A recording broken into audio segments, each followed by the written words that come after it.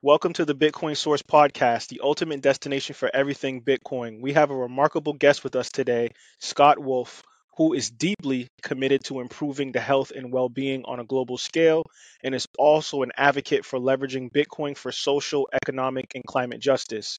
We're eager to explore Scott's insight into this potential of Bitcoin as a tool for positive change. Welcome, Scott. Thank you, Dadu. I appreciate those kind words in that introduction. It's nice to be here. Likewise. So, Scott, I'm always curious to know like where people source their Bitcoin knowledge from, how they got started. So could you kind of start off this conversation by letting people know like were there any books or conversations or courses that you might have taken to really get you started on your Bitcoin journey? There are books and resources that I've sourced. I didn't start there. Why don't I just sort of tell you my Bitcoin story briefly, as briefly as I can? I think it's somewhat relevant to my perception of how to engage the broader community of folks working in social justice and global health movements around Bitcoin. Um, so I came to Bitcoin at some point in 2019. Around 2018, 2019, I'd made a personal decision to get a bit more actively involved in my personal finance. Before that, I'd been what I think is somewhat common among those of us who are kind of like center left in terms of our politics, working in not for profit, social justice. It's an awkward relationship with money.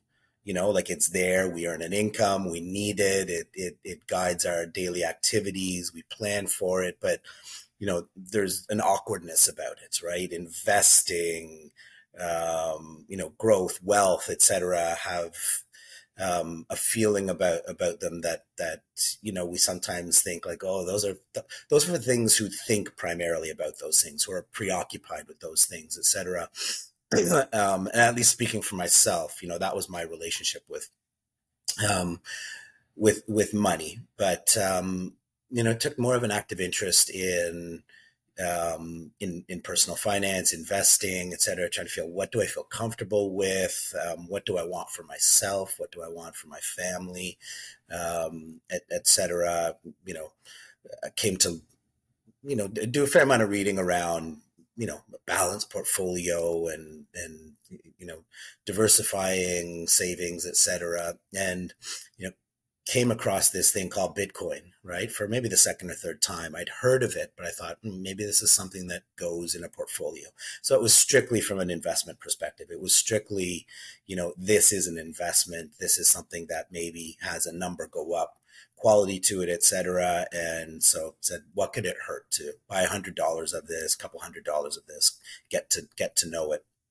And as you know, once you've got some skin in the game, once something is in your pocket, so to speak, you're going to take more of an active interest in it. And so from there, started to learn a little bit more about it. Started listening to a few podcasts, and gradually came to realize that this thing was much more than I thought it was originally. I started out with that perception of digital money, digital scarcity, and that's where it stopped. But as I started, taking in a variety of podcasts, came to appreciate it for much more than it was. I'd say I started out in the podcast space, listening to stuff from Sitley Bitcoin, from Swan, taking in some videos from Andreas Antonopoulos, and others. And those were helpful in terms of understanding certain dimensions of Bitcoin. But I think what was still absent for me was a bit better grasp of how does this align more deeply with my values? Is this, if this is an asset that has disruptive qualities to it, can disintermediate, traditional systems and structures that have had a detrimental impact upon various populations. Like, really, what's the quality of this, and where does it fit in with the work that I do, the things that I care deeply about, people that I would consider, in my network and community. What's the connection there? And I'd say it wasn't really until I participated in the initial progressive Bitcoiners discussions that took place about 2 years ago that I started to connect with other folks who were thinking these same things, and some of whom had spent much more time in Bitcoin and had a clearer grasp on the connection between Bitcoin and as money, and how it can be a source for good in terms of addressing wealth inequality and a variety of systems that produce social injustices. And it was sort of off to the races from there. I kind of found my tribe, so to speak.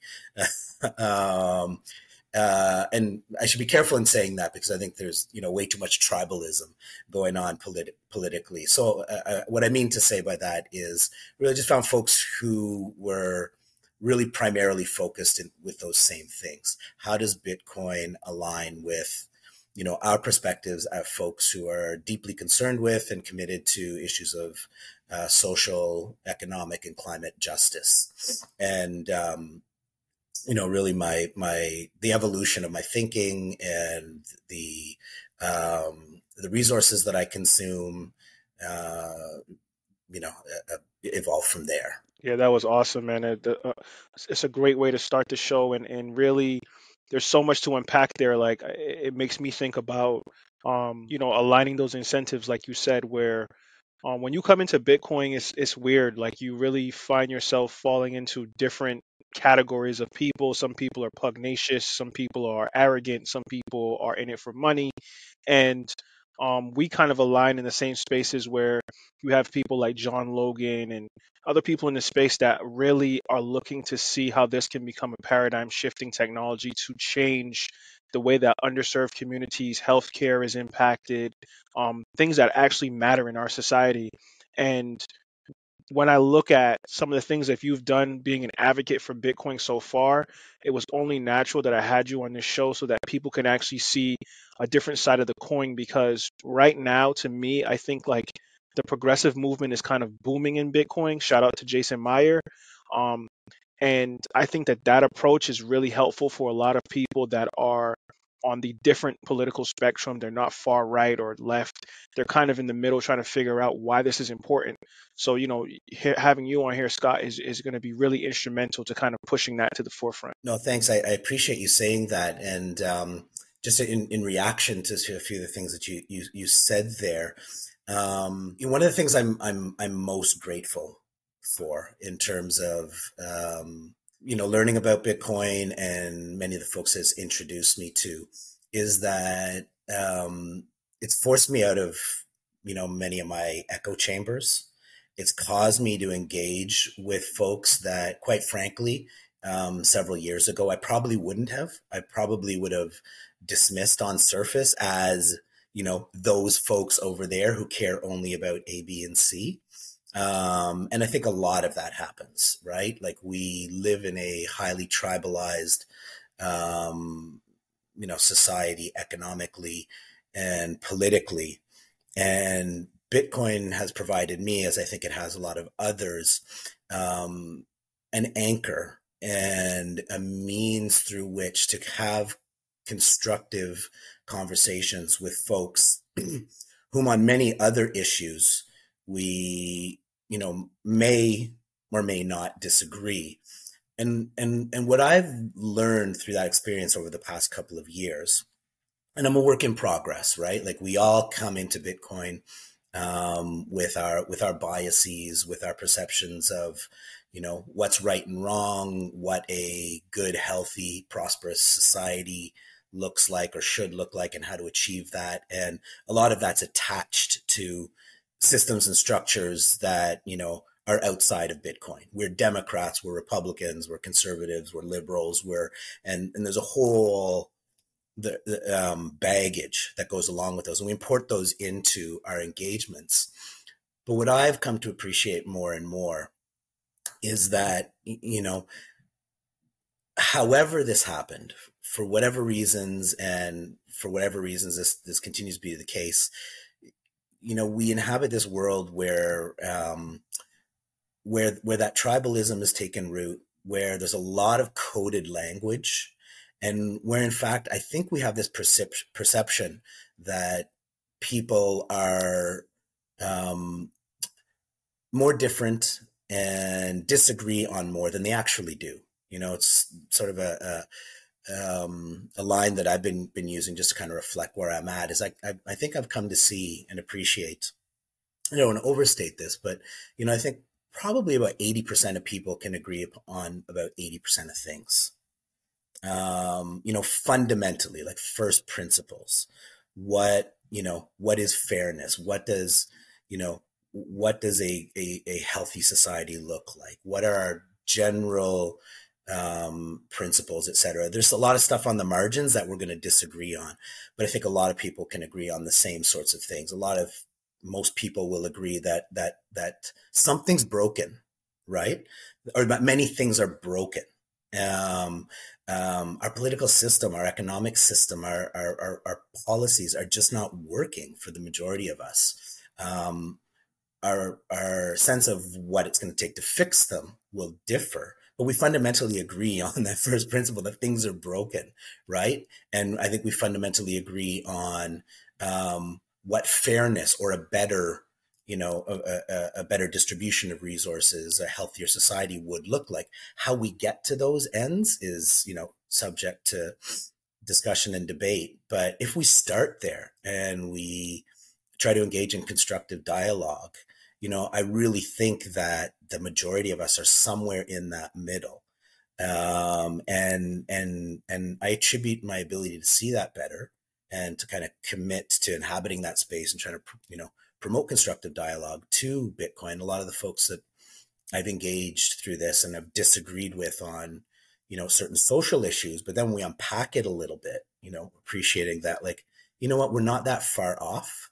Let's spend some time trying to unpack this a little bit further, and let's start from where we think we can agree, and let's build from build from there. And I think that's something beautiful. That's something magical about about the Bitcoin ecosystem. I'm really big into people kind of capitalizing off of the skill sets they already have outside of Bitcoin and intertwining that into the ecosystem.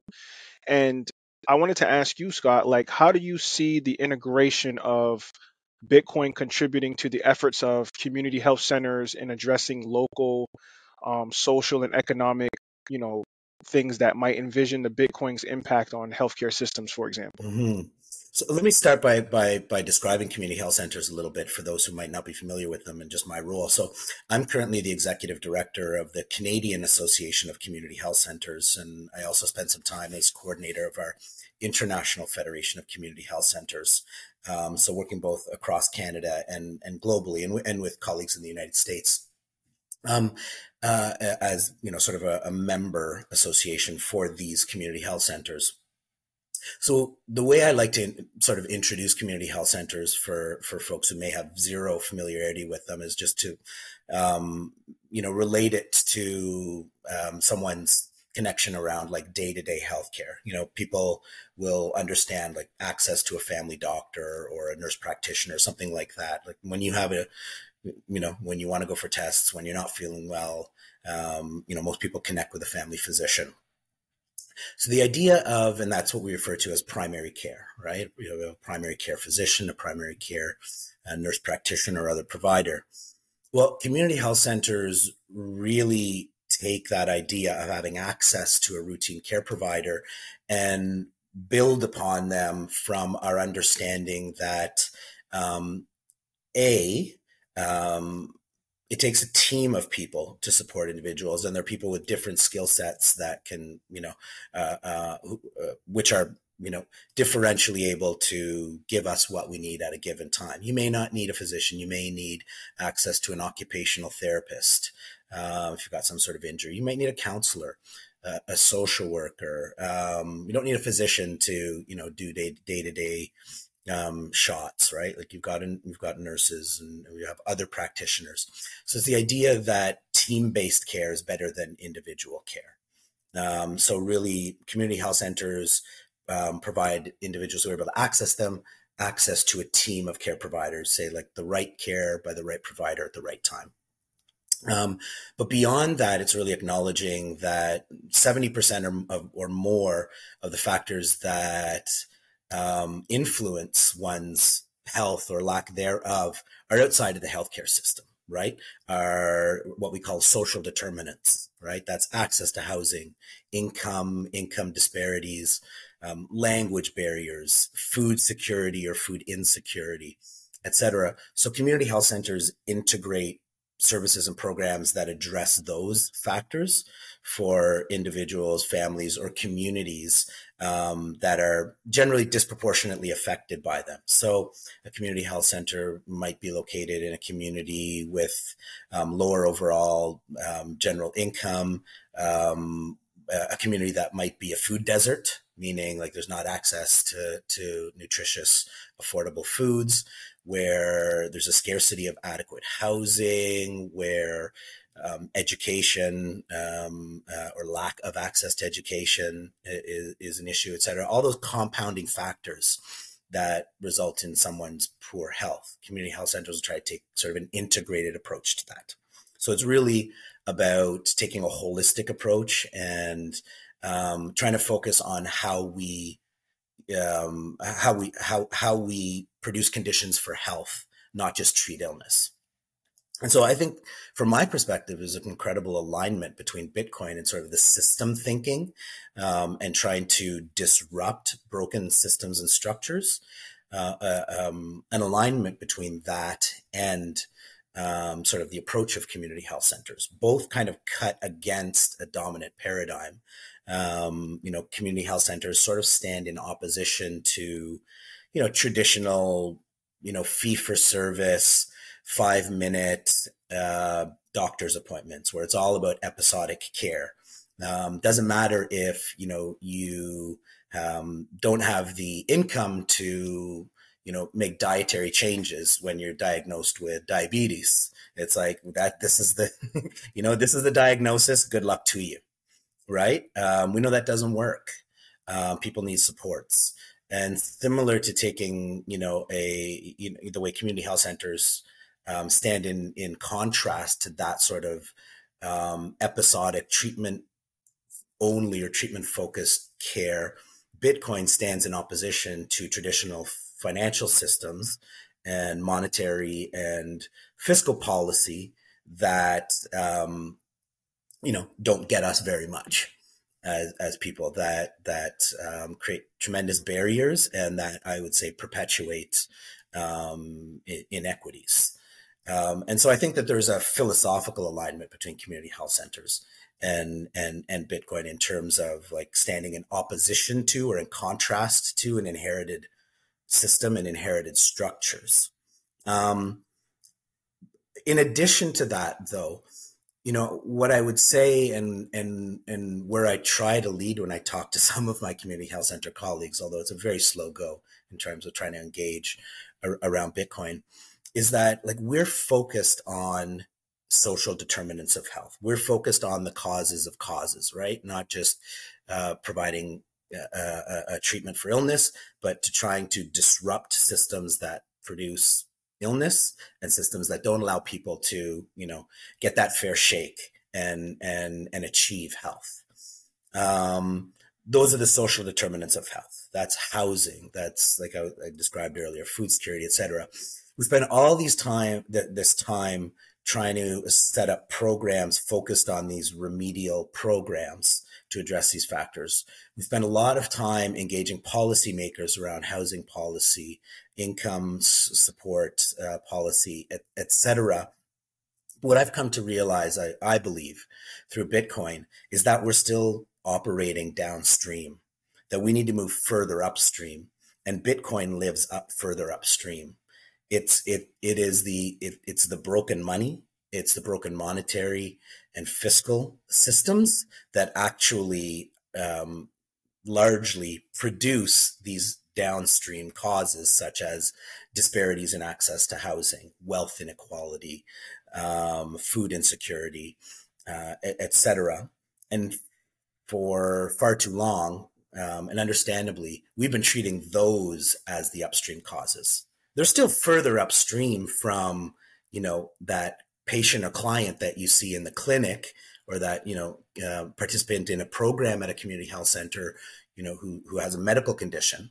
Like the housing and income inequalities, those are still further upstream from their medical condition. Those are still further upstream from a lot of the lifestyle, behavioral aspects of one's health status, but they're still downstream from the money, to put it clearly.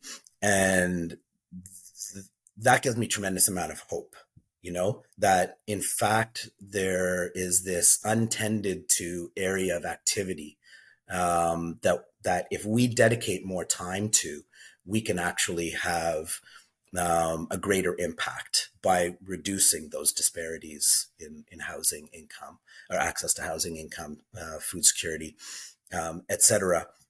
So that's where I'm trying to take the conversation with anyone who will listen, working in, the not-for-profit world, whether it be in the area of community health, whether it's settlement, newcomer and settlement services, housing support services, mental health services, etc. is, let's pause, let's consider that, that there's been something missing in terms of the focus of our attention, and let's, take that dive. Let's learn about money. Let's learn about economic and fiscal policy and systems.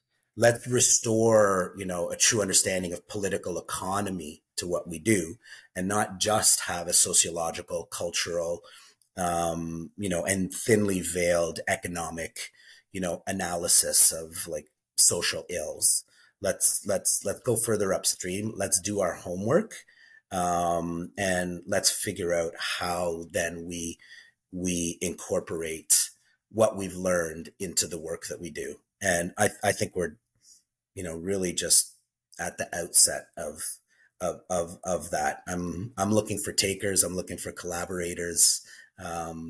Folks who want to engage. I'm a student myself,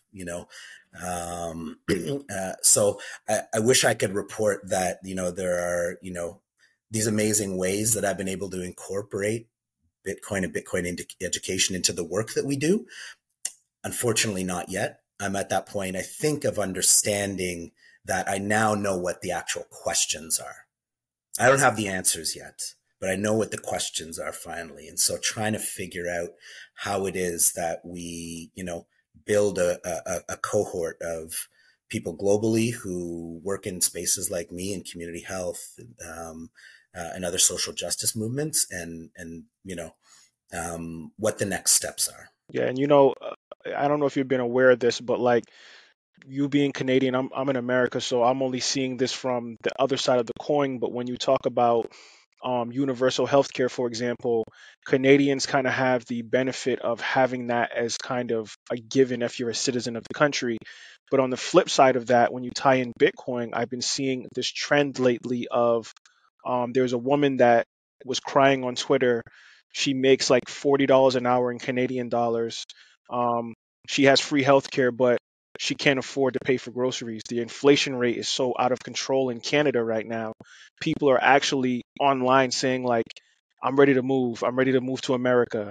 Not saying that it's cheap here either, but these are things I've never seen before, like coming out of Canada. And I'm like, Canada, I love Canada. I've been to Canada a couple times. I'm like, Canada's always, people are super nice. Country's pretty clean. Cities are clean. I mean, lately, within the last year or two, it's been getting crazy there. But I wanted to hear your thoughts on that. Like, Bitcoin is needed more than ever in Canada. And it's just insane that people that are making decent money can barely keep their heads above water because of the inflation rate. Yeah, well, I mean, on the access front or on the healthcare front, yes, I think having access to universal healthcare, having, you know, a public insurance scheme is important. I wouldn't trade it for the U.S. system, as much as some people would like to suggest that privatization is the answer. But what I spend a lot of time with American colleagues working at community health centers, and one of the most common questions is, why do y'all need community health centers, right? Like, you have universal healthcare system. Because in the U.S., there are over 10,000 community health centers throughout the country, often referred to as like federally qualified health centers. They were originally funded out of the War on Poverty in the 1960s and are funded under Department of Health and Human Services, and have historically been to support the medically uninsured in the U.S., like folks who don't have anywhere else to go. And there are people who access using Medicare, Medicaid, some who are uninsured altogether. But that's the general perception, is that community health centers are first and foremost for the medically uninsured or underinsured. And so that cuts against the idea that, like, we would have community health centers in Canada because we've got a universal system. And what I remind them is coverage does not equal access, right? Just because you have a public insurance system doesn't mean that the system and the structures provide access to the types of care that people need in the places that they need them. Doesn't mean that you're going to be able to get access necessarily to a doctor in the community that you live in. Doesn't mean you'll get the right services, etc. So there's a distinction between ensuring access to services so that you don't, so that you don't have to present a credit card, to put it, crudely, when you show up for healthcare, or you've got to have an operation, et cetera. There's a distinction with that and the actual service delivery mechanism. What do I'd say? We've got a lot of work to do on the service delivery mechanisms in Canada. It's not the public insurance system. It's not universal Medicare that's broken, or what we call our universal healthcare system, Medicare as well. It's not the insurance system that's broken. It's really the way that we deliver services. And so we need to get services closer to where people live in the community, shifting investment from larger institutions towards the community, doing a better job at preventing illness as opposed to investing the lion's share of our money in structures that are focused on treatment of illness. Community health centers are part of that. So, like, there are broken systems there at play.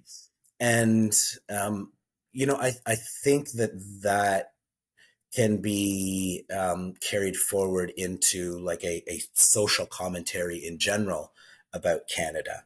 That, we've got, I would say that we've probably got broader social support systems here than in the United States. When you look at education, I mean, the subsidy of education and the percentage of people, carrying massive debt coming out of university education is much lower in Canada than it is in the United States. The disparities between, access to decent public education, those are lower here than they would be in the United States. So the sheer inequities aren't as stark as they are in the United States. And I'd say, a fair amount of that is attributable to, our social infrastructure, our public infrastructure. But we're still subject to many of the larger systemic challenges that result from broken political systems, and with poor incentives and broken monetary and fiscal systems. I mean, we are, printing money in Canada just as y'all are in the United States and have been. We're on the same trajectory in terms of underlying causes of inflation. We are kind of victim to the same broken political systems where we run on these short cycles, where all of the incentives for elected officials and candidates vying for office, things are highly centralized through political parties here. So you've got like a package of policies and positions that you, as a conservative or liberal or new Democrat in Canada, need to stick by. Very little free thinking and independence and locally specific, um, um, sort of policy orientation. So highly centralized through political parties, and then these short political cycles where, very soon after one election, you're in campaign mode again. And while we don't have the, egregious levels of money involved in politics in Canada that y'all do in the United States, those things are still an issue here. And people are incentivized to think short term. How does my education or our education policy, our housing policy, our policy on economic development sell from now until the next election? Not necessarily, the sort of longer term thinking and planning that's, necessarily to build robust systems and structures and to and to build a healthier society that we need. And so, from one government to the next, whether it's at the federal level here or at the provincial level, our equivalent of the state level, short term thinking. It's as in the Bitcoin world, as we would say, high time preference, right? Politically, and the terrible incentives that go along with that. And so I think we're stuck in this situation where there are major problems to fix, but the political vehicles we have to do so are running counter to the solutions that we need. Similar to the United States, it's far more rare these days that you'll see cooperation across partisan lines, or if you do, there's a very biting political calculus to it, right? That it's not about cooperation for the greater good. It's it's something that's been that's been calculated in the political war room as what's most advantageous for the advancement of the party and the ideology, et cetera. So yeah, costs are rising here. We have a central bank that continues to manipulate money supply and present rationale for inflation that cuts in the face of what we know are to be some of the true major causes of inflation. We have inflation figures that are cooked the same way that they are in the United States, and we have this evolving these evolving problems that we just can't seem to fix through our political processes. And so people are catching hell. Mortgage, those who are fortunate enough to own a property are getting squeezed through, higher mortgage rates now, cost of food, cost of all sorts of other consumer goods, day goods are increasing, and at a minimum plateauing at higher rates. All the while, real wages haven't increased at all or much, and people are hurting. And what we get in response to that from all political parties, quite frankly, are caricatures of who's responsible and how they're going to fix this if elected. most, if not all of which is politicking and not really grounded in I think what, many of us as Bitcoiners would appreciate to be, some of the root causes of these challenges. Um, and I think that it's that diagnosis, like whether you're whether you're on the left or right side of the political spectrum, I think we can agree as Bitcoiners, in the diagnosis of these broken systems and structures. The challenge we have in front of us is to figure out how we talk to each other, to figure out, where can we agree on what the solutions are and how can we influence policy. I'm getting ahead of myself. In today's fast-paced digital world, showing your support for the things you love doesn't have to break the bank. With just a few seconds of your time, you can help us at the Bitcoin Source by liking our content, subscribing to our channel, pressing the notification bell, and leaving a comment with your thoughts. Every interaction helps us to grow and improve, and we are grateful for your support. So if you are a fan of our content, take a moment to show your love and help us to continue to deliver high-quality, informative content about Bitcoin and the world of cryptocurrency. Your support means the world to us, and we can't thank you enough for being a part of the Bitcoin Source community. Now back to the episode.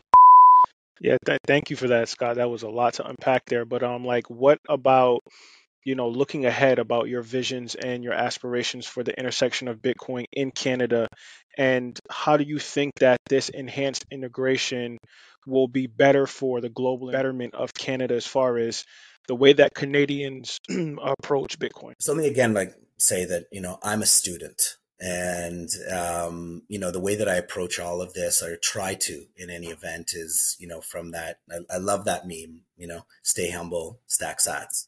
And I think too many of us approach that as a 50-50 kind of proposition. To me, that's a 90-10 proposition, like 90 on the stay humble, 10 on the stack sats. So really trying to approach it from that perspective, that I think more of us need to study Bitcoin. And that's my, proposal to friends, colleagues, the general public, is I'm not telling you to buy Bitcoin. I'm not telling you to store your wealth in Bitcoin. If you get to a point where you want to have that conversation, fine. But please study Bitcoin, because it's an entry point to, a myriad of important topics that I think need to be better understood. Formulate your own opinion, but, I see it as an entry point to a renewal within society of civic education around topics that are immensely important to you as an individual, but to us as communities and us as a broader society. So I think to the extent that we can get that message across and encourage people to dip their toes and try to figure out, why is it these crazy people are so interested in Bitcoin? What is it about it? Why are they talking about it? And why are they talking about Bitcoin and energy and Bitcoin and the climate and Bitcoin and addressing wealth inequality? And isn't this silly digital money that is laughed at and scoffed at when I, turn on the news or turn on a sitcom where they insert it as, to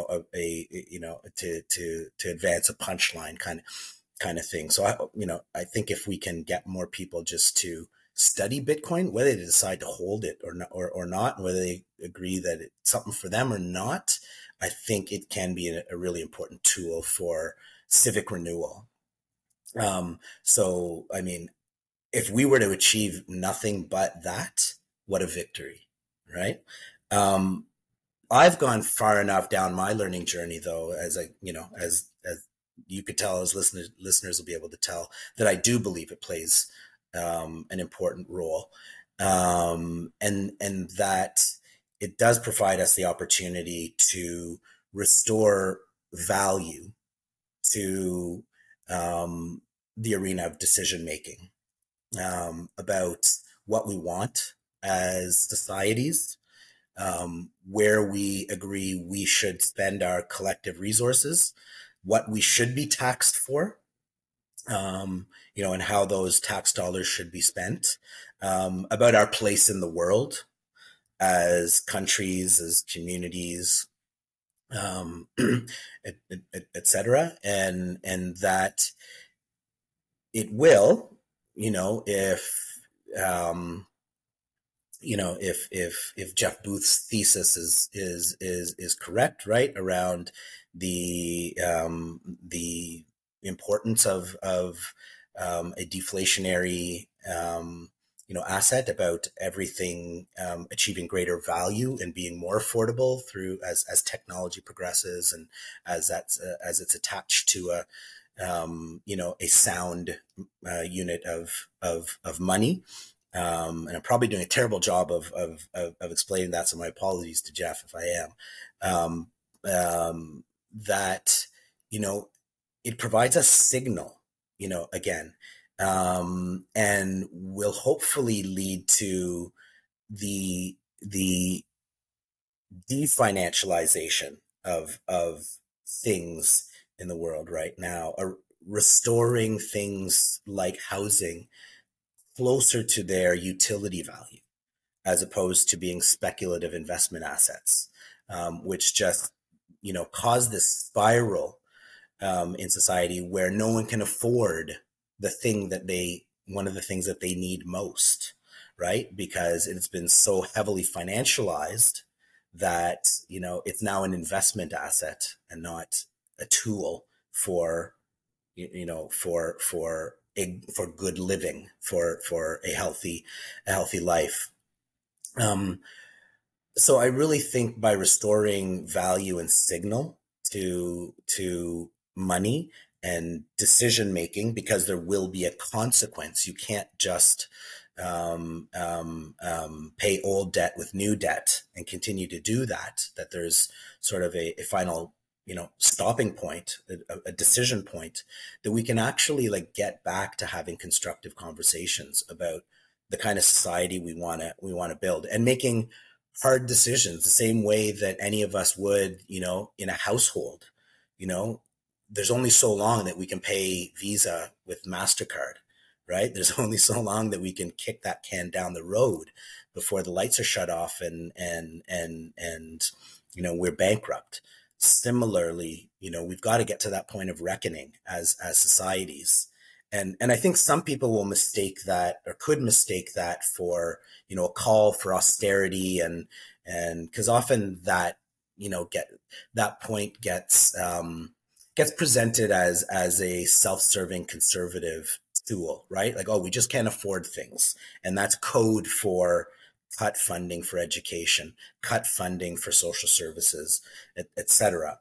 That's not at all how I mean it. What I mean is really just being able to have constructive social conversations about how we make the best use of the scarce resources that we have as societies. And if we're going to invest in education through our public dollars, and if we're going to invest in a healthcare system, if we're going to invest in housing, etc., how do we do that most effectively, most efficiently, so that we're actually getting what we deserve out of our dollars, and that people can feel that, like, hey, yeah, I'm paying 25%, income tax or more, but I feel like I get value for it. And I'm not just, feeding the coffers that are then used as, the prize at the end of, a toxic, political battle, and are just going to be used towards political ends by whomever gets into office. Um, so I really do think that by increasing adoption of Bitcoin and moving towards a Bitcoin standard, again, we can restore value and signal, and actually get back to the drawing board as societies in terms of figuring out, like, okay, this project of building a healthy society where, each generation does a little bit better and where everyone has opportunity. How do we do that? And here's how we're going to pay for it. Yeah. Thank you, Scott. That was an awesome, awesome conversation about just your perspective and the way that you approach Bitcoin. And I think that I have, ironically, a good amount of Canadian listeners. So I've had Greg Foss on here. I've had some other Canadians on the show. So people do tap in from Canada. So I think I think that your perspective is really going to be far reaching for a lot of people. But before we go, could I get, your social media handles if you have any, and any future endeavors that you might want people to know about? Sure. So I'll handle the second one first and just say stay tuned. There may be a couple things in the works, but I just in general am looking forward to look forward to constructive dialogue. I don't necessarily need to agree with folks. I mean, I'm having regular, up in Canada, I would vote.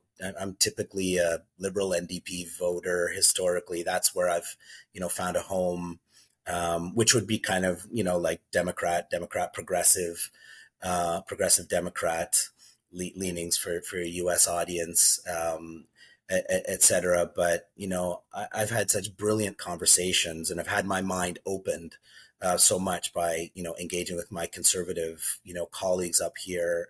Have ongoing conversations on a number of topics. I'm a student learning. So that's what I look forward to most. So if there's something about what you heard here, and you are a disaffected, Republican in the U.S., a conservative, et cetera, it was like, I want to challenge you on that, or hey, what do you think about? Then like, let's talk. And just as much if you're someone who for whom a lot of what I said resonated, and you're like, yeah, I get it. I'm a progressive Democrat and whatnot. Like, let's talk too. So just in general, let's talk. You can find me at my Twitter handle is Scott A. Wolfe, Wolfe. I'm on Twitter a fair amount. So it's Scott A. Wolfe, Wolfe. And a shout out to folks to connect with me on Nostr as well. I can't read out my public key, obviously, for because it's a big long series of digits, but you can find me on Nostr, and I would encourage listeners, if you haven't yet, create an account on Nostr. Let's move a lot of the conversation over there. Free open source social media platform with Bitcoin integrated. Let's do that. So yeah, please hit me up, and I glad to have this platform to hopefully connect with a few additional folks. And thanks so much for inviting me on, Dadu. Really appreciate it. Most definitely. Once again, thank you, Scott, for joining us today on the Bitcoin Source, a Bitcoin conversation. Have a good one. All right. Thanks, man. Take good care.